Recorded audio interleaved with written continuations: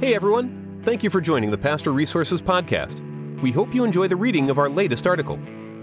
This reading is brought to you by Lifeway. The Christian Standard Commentary series focuses on the theological and exegetical concerns of each biblical book, while paying careful attention to balancing rigorous scholarship with practical application. Grab your copy at lifeway.com.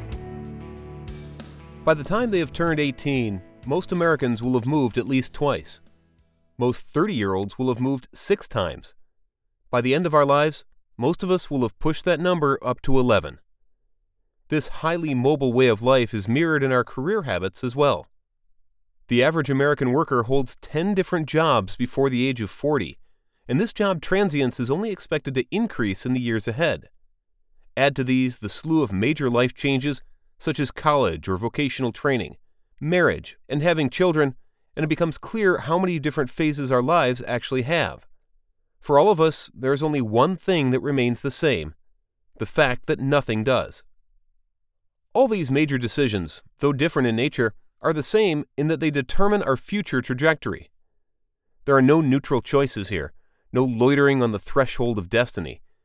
Each of these moments will either help or hurt us, depending on how we handle the transition between one space and the next. And we're talking about when things are normal. The coronavirus pandemic of 2019 and 2020 turned the lives of millions of people around the world upside down. At one point, the unemployment rate in the U.S. neared 15%. That's higher than the peak unemployment of the Great Recession, and the largest recorded unemployment in American history since the Great Depression. Couple this with the fact that there are tens of millions more who are wondering if COVID-19 will lay waste to their own careers, and it becomes clear that this crisis could produce more Hinge moments than this country has seen in generations. It's difficult to overstate just how much is changing. Companies are rethinking how they do business. Workers are looking for new places and ways to work. Families are postponing having children.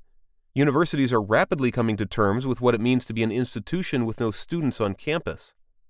As a result of all this, tens of millions of people in this country are undergoing major transitions, both voluntary and otherwise. Most of the things that happen over the course of our lives can be readily characterized as good or bad. Winning an award, getting married, or enrolling in your dream school? Good. Losing a loved one or getting the virus? Bad. Periods of transition are different. Even the best and most welcome transitions are still the results of change, and that is universally unsettling. This is what sets transitions apart from other barriers and blessings in life. Typically, when the good and the bad come knocking at our door, we have roots and community to laugh or cry with us. The problem with Hinge moments is that they have to be managed in the disorienting space between communities, in the time between the uprooting of the old and the planting of the new. Adapted from Hinge Moments by D. Michael Lindsay. Copyright 2021 by D. Michael Lindsay. Used by permission of InterVarsity Press, Downers Grove, Illinois, USA. www.ivpress.com. Today's reading was sponsored by Lifeway. The Christian Standard Commentary series focuses on the theological and exegetical concerns of each biblical book, while paying careful attention to balancing rigorous scholarship with practical application. Grab your copy at lifeway.com. This series helps the reader understand each biblical book's theology, its place in the broader narrative of Scripture, and its importance for the church today. Drawing on the wisdom and skills of dozens of evangelical authors, the CSC is a tool for enhancing and supporting the life of the church.